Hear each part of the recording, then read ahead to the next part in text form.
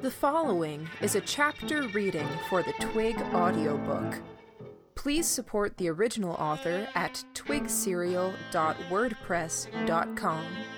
Thank you.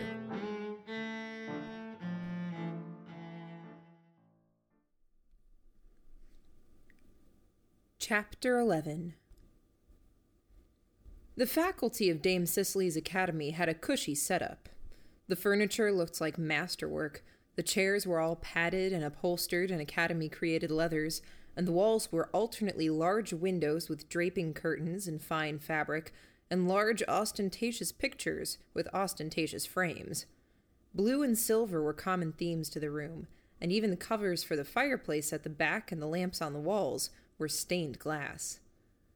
There were 10 members of the faculty in attendance, and several stitched servants, not unlike Wendy in quality and class. 2 young women were standing by, and one was the one who I'd given my badge to, with orders to collect the faculty.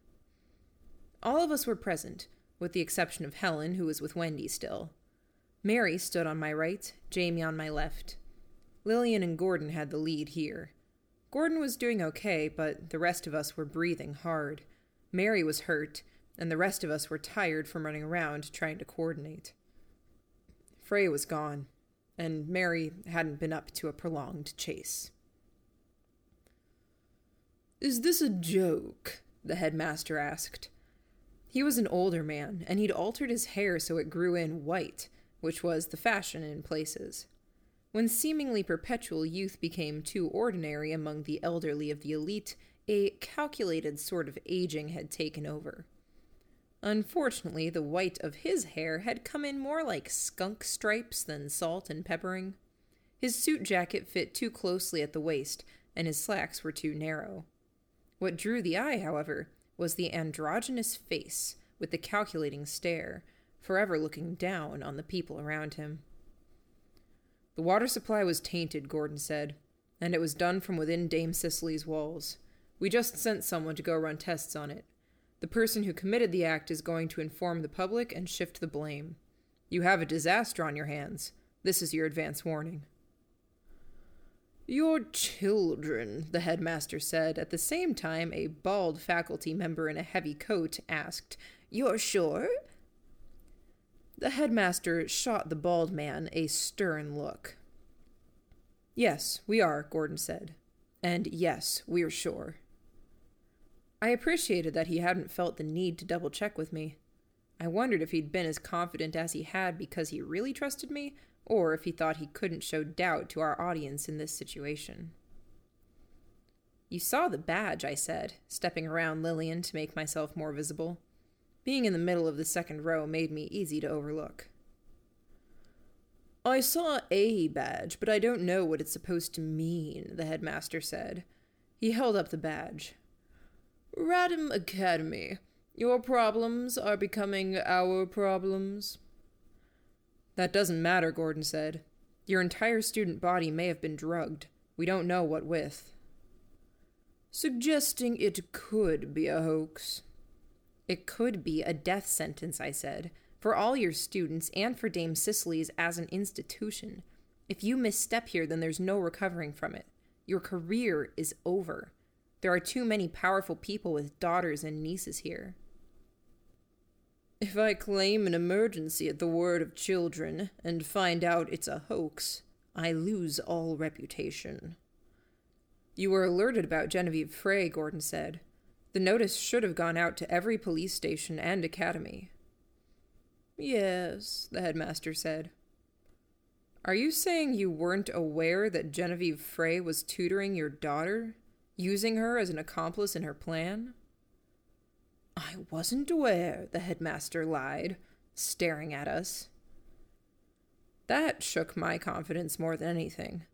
The brazenness of the way he said it, almost sarcastically mocking us, declaring to us that he, on the most basic level, didn't care at all whether we took him at his word. His gaze was cool and controlled as he met my eyes. He had no shame, no guilt, and no doubts. He knows full well what Frey was doing. This is a waste of time, I said to Gordon. We're better off focusing elsewhere. Where, he said, murmuring. Finding Frey? Getting ahead of things on the ground level?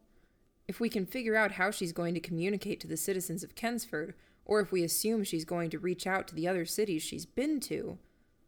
Phone? Gordon asked. A city as big as Radham has maybe 20. A city this size can't have more than 5. It's a good starting point, I said. What about birds? Lillian asked. No matter how fast we travel, we can't... Children, the headmaster said. We fell silent, looking at the dandy of a man. I eyed the badge he still held. You invited us here. You brought up a threat with no proof or details of what the threat specifically entails. It's strange.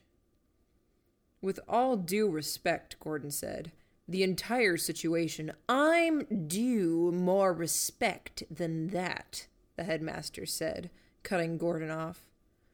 He strode forward until he was close enough to Gordon that Gordon had to strain to look up. My students call me sir. Sir, Gordon said. He was cut off before he got any further. I was talking, as a matter of fact, the headmaster said, about the oddity of all of this. He's stalling. He knows Frey. He knows the plan. Why? What's he doing? When I teach my students, I try to instill them with a certain mindset. Wherever they go, whoever they deal with, they can benefit from what Dame Cicely's academy can teach them. That much is in the rule of the species. We are in constant competition. War? Was he trying to defeat an opponent or defend himself? And we wage this competition on all levels.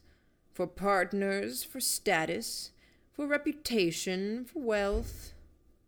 Commerce? Was there a hidden profit in this? And for more abstract things. Ideology? Was he trying to prove something? Radham may be an academy. It may serve the same crown we do, but when the crown's bookkeepers sit down and figure out who is contributing the most, well, let's just say that Radham might well see something to gain in coming here to sabotage us on a small level. Nothing too dramatic, because that could be considered treasonous, but an embarrassment? Oh, imagine that. Politics. It was politics. I'd gotten through to Lady Clare by raising the topic, and Lady Clare was this man's niece. He was angling for something, with the idea of raising Kensford up and bringing others down. The irony of his words. He knew, and he was here sabotaging us by making us wait, keeping us from working against the problem. He was the one aligning for political gain in the grand scheme of things. He'd worked with Frey to do it. I had a very clear mental image of this man, Frey, Warren, and Lady Clare all sitting at the table having a conversation about what the future held. Was Lady Clare the pawn in it all? We should go, Mary said. Maybe I wasn't clear enough. I'll try to explain at a level more appropriate to your age, the headmaster said, without a trace of irony. I'm suggesting that you're spreading lies to hurt this school. It would be a very bad idea if we simply let you leave. We'd be giving you free rein to continue spreading those lies. What if we're right? Gordon asked. What happens then? The man smiled, and he lied again. I don't think you're right. I stopped paying attention to the man and started paying attention to the faculty around the room. 7 women and 3 men. Their collective attention was fixed on the headmaster. not on the strangers in the room who were supposedly spreading propaganda. He had them in the palm of his hand. If he told them to lie, they would lie. If he told them this conversation never happened, then it would be our say-so against his, and he had clout. A curious feeling, realizing just how busy Genevieve Frey had been. Had she known him from the outset? Had that been how she'd got her foot in the door, found the person she would tutor with room and board? Frey had a powerful ally in the headmaster, and I had little doubt she'd established others at different points along the line. "We're going," Gordon said. He turned around and started toward the door. "You're not going anywhere," the headmaster said. He snapped his fingers and stitched manservants headed in our direction. The headmaster added a quick order. "Keep the door closed." "Yeah, we're not going anywhere," I said, not budging. I saw Gordon hesitate, and in that moment, the stitched closed the distance and pushed the doors closed, before standing in the way. Gordon backed away and shot me a dirty look. "He still has my badge," I said, simply, pointing at the headmaster. "One of these days, I'm going to leave you behind," Gordon said. "Let you face the consequences your own damn self." "You know they can make another," Jamie asked. "They could, but that one is mine. It belongs to me, not him," I said. "Of course it does," Jamie said. "We could have walked out," Gordon muttered, as he turned to face the headmaster once again. "No, we couldn't," I murmured under my breath. "They would have given chase, and you and I are the only ones who can run fast enough to get away." Gordon made an annoyed sound, but he didn't actively disagree. He was probably thinking that we could have put up a fight, and that it would have been worth the risk given what was at stake.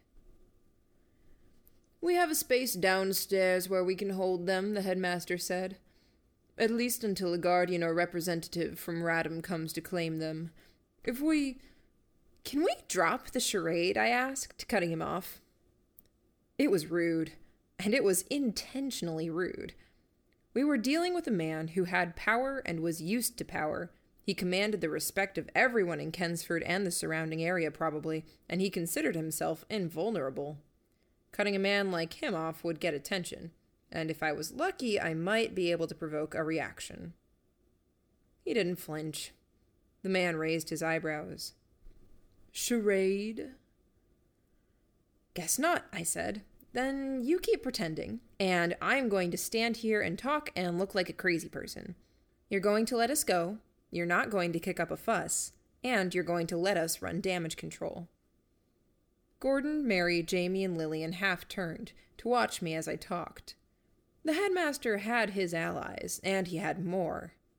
But I had the lambs.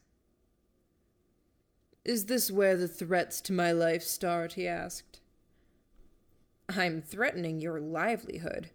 If you want to make this a contest between Radham and Dame Cicely's academy, then we're content playing hardball. Let me see if I've got this right. Frey tells you that she has got a plan. She's already laid the groundwork in the other cities. You facilitate her activities, you connect her to Claire, under the guise of Frey manipulating your niece, clearing your niece of blame, and Frey puts her plan into motion here." He had a good poker face. It was somewhat infuriating. I wanted to hurt him, if only to break the facade. My frustration at having to let Frey go might have been coloring my perceptions. "She told Lady Claire that she was going to help the academy. And the only way that makes sense is if it's the academy's plan. The academy's formula or strategy or whatever else, and it's not a thing that the common people are going to be happy with. When the people rise up, Radham suffers. But your locals, they have money, or they have parents with money. The problem gets fixed. You come up looking like roses, and many of the other academies struggle. Your competitors struggle." He shifted positions slightly, a faint rise of his chin, to look down on me more. "There were tells that were blatant. the folding of arms when a person felt attacked. And there were tells that stood out because a person who knew the art of body language and deception was trying so very hard to avoid giving a tell that they moved in the opposite direction. This was the latter. "Your mistake is thinking we're going to blame Frey for this," I said. This time I lied, and I was a far more committed liar than him. "We've already put out word to various institutions to say that we don't want anyone to raise an alert over Frey. We're keeping things on the down low because she almost certainly has some spies and moles in the academy tipping her off. She's a non-entity, and it's easier to pretend she doesn't exist than it is to spread word of her. If this happens, Radham puts the blame squarely at your feet." "You'd let a fugitive get away with this hypothetical mass poisoning simply to make my life a little more inconvenient?" the headmaster asked. "Damn straight," I said. Mary nodded beside me. Gordon nodded. "She's already slipped away, and frankly, this fits her pattern. I'd lay odds she wants you to take the hit." "I don't believe you," the man said. Typical. Person in power so used to having his way he can't conceive of a world where things don't go the way he wants them to. I shook my head. "I don't believe that a person can be in your position and not appreciate the human capacity for spite. If we tell Radham that you did this at their expense, they'll come after you. You might be small with some real clout, but Radham is big. They'll destroy your reputation, and then they'll come after your subordinates, and then they'll come after your school, your legacy." "But if you want to try us," Gordon said, folding his arms, "arrest us. Let's wait this out." We stood there waiting. The man didn't flinch. He didn't show a sign of doubt. I started to wonder if he'd physically altered his face or nerves to have better control over it all, to hide his tells and more precisely manage the face he presented to the world. A full minute passed, and he didn't give the order to arrest us. I'd brought up his subordinates for a reason. I knew he was aware of their gaze, their worries. He had control over them, but he didn't necessarily have their trust. They would help him commit an atrocity, and cover up the fact that he'd worked with a terrorist to do it. But when push came to shove, they couldn't trust him to genuinely care about them. Or so I hoped. More to the point, I hoped that he was insecure about whether they trusted him. "Arresting you would be a hassle, honestly," the man said. "But I don't want you here anymore. I was kind enough to provide accommodations with the idea that you would be passing through. Please, pass through." He gestured, and the stitch at the door moved away. Gordon hauled the doors open. I remained where I was. "My badge," I said. "Sigh," Gordon said. "I swear, if you don't get moving, I'm going to run you up a flagpole and leave you hanging." "The badge, headmaster," I said. When he didn't make a sign of moving, I added, "We've established that spite isn't any small thing. Don't make unnecessary enemies. You're a very short distance from being on everyone's bad side. Frey's scapegoat, the person who let down your academy, the person who sold out his niece, and Radham's whipping boy. You have what you want, the free rein to leave. Are you throwing it away to offend my pride?" "The badge," I said, not budging. He tossed the badge at me, so it would fall just short. I stepped forward and caught it all the same. I liked the weight of it in my hand, and took a second to flip it closed and slip it into a pocket. We turned and left, striding through the school. Mary leaned heavily on my shoulder, which wasn't welcome, though it was understandable. "You have an idea of what Frey is doing?" Jamie asked. "Some," I said. Do share, Gordon said. He sounded a little miffed. Like I said, it's something Kensford can bounce back from, because Kensford has money. It's something that's going to enrage people, and it's going to hit places that aren't Kensford hard. It's going to hurt, given Frey's feelings toward the Academy, and at the end of the day, it was something that the Academy was planning to do anyway. What is it? Gordon asked. Control, I said simply. It's what any power wants in the end. Control of everything. There was no need to elaborate. We all knew about the Academy's methods of control. Where, Gordon said. Where does she go to spread the word? The dining hall, Lillian said. Everyone's eating dinner. Everyone's talking as a group. It hadn't been my first instinct with so many people around, but Frey was a bird of a feather here, a needle in a haystack. If it was the dining hall, then it might be too late. Our brisk walk became a run. Jamie gave directions. When our battered Mary proved too slow, then he took over, willingly lagging behind, while Gordon, Lillian, and I headed to the room. The hubbub of conversation had a tone. Quiet, subdued, and concerned. Even horrified. The girls were gathered in groups, one or two to a table, huddled, talking, their focus on pieces of paper, one or two papers to a group.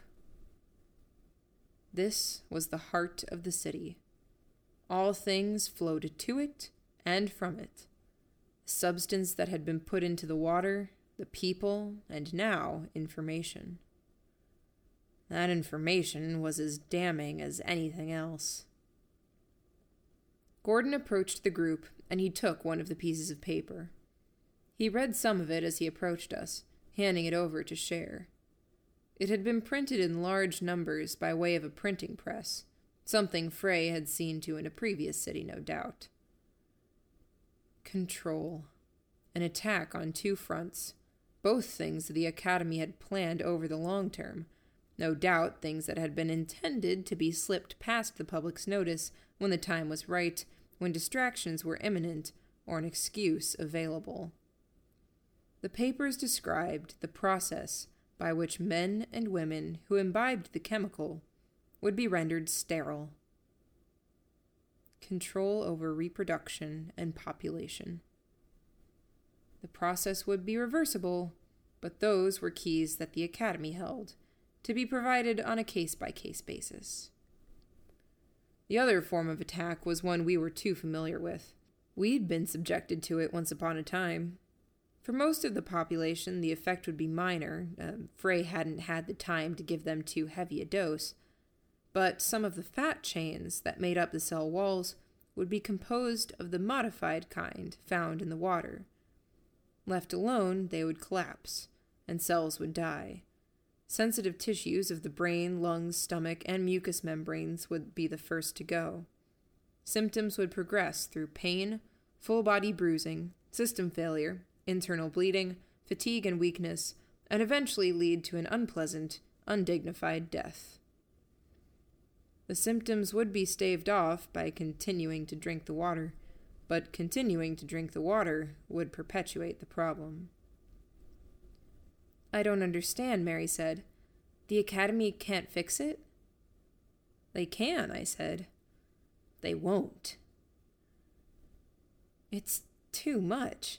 People aren't going to take it lying down, Mary said. The Academy has a way to stop it, to cure the effects, don't they? They just say that Frey did it and they put out a fix and... They won't, I said again. You can't say that for sure, Mary said. My eyes roved over the crowd. The horror, the anger. I could already see distinctions forming. Different groups with different reactions.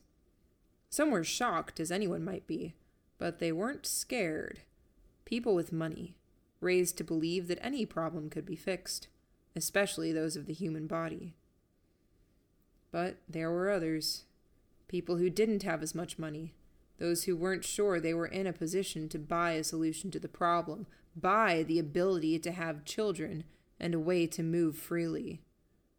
A way to move freely that likely involved bottles of purple pills.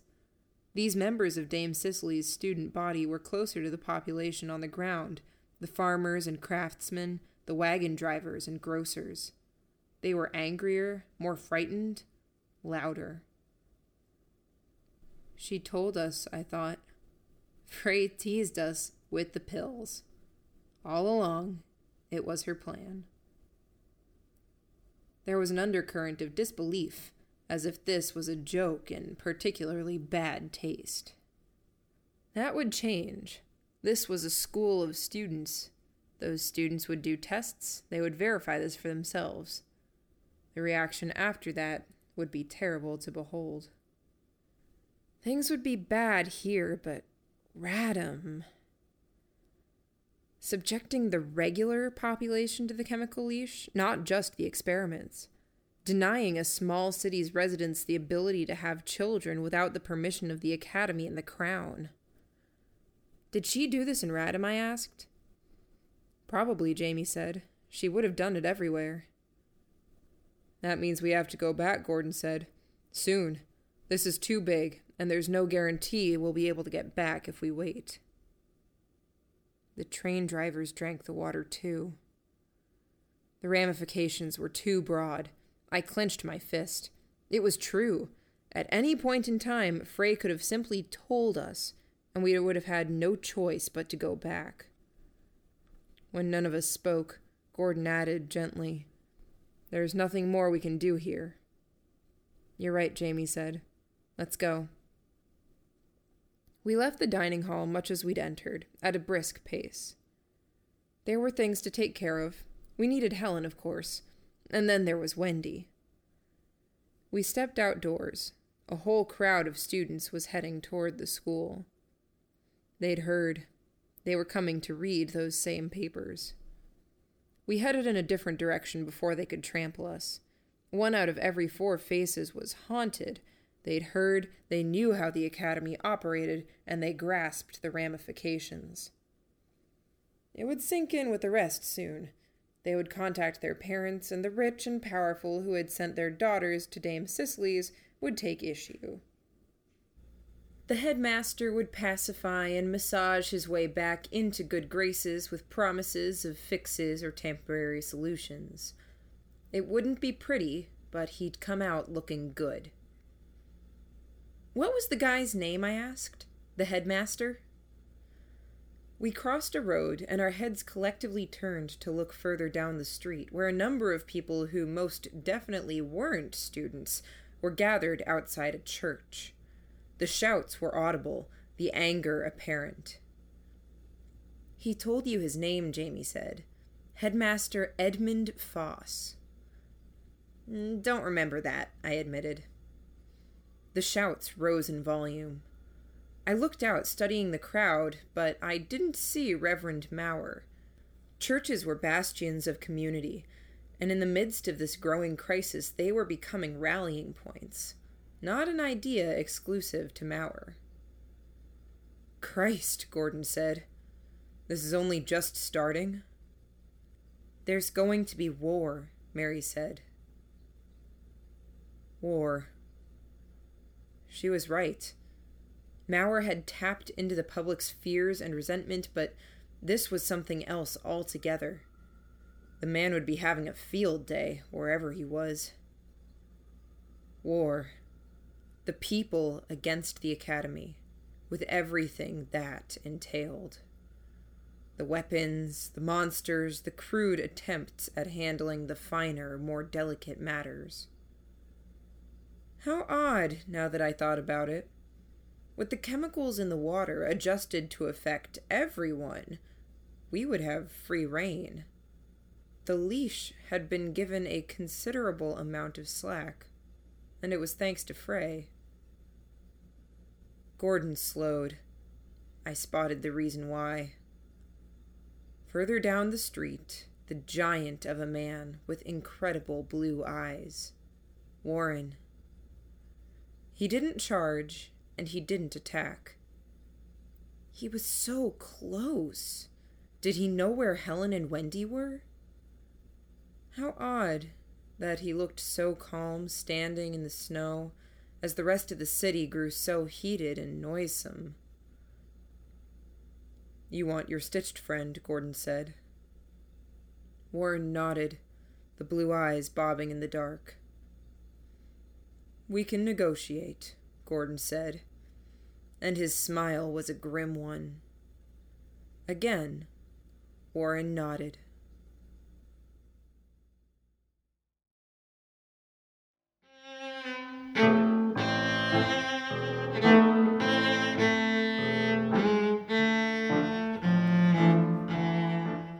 You just finished listening to a chapter from Arc 4, Stitch in Time, from the web serial Twig by J.C. McCrae. This audiobook is read by Kimberly Dauber. If you enjoyed this reading, you can download or listen to all chapters directly on our site at audiotwig.dauber.kim, or you can find us on your favorite podcatcher under Twig Audiobook. Thank you for listening.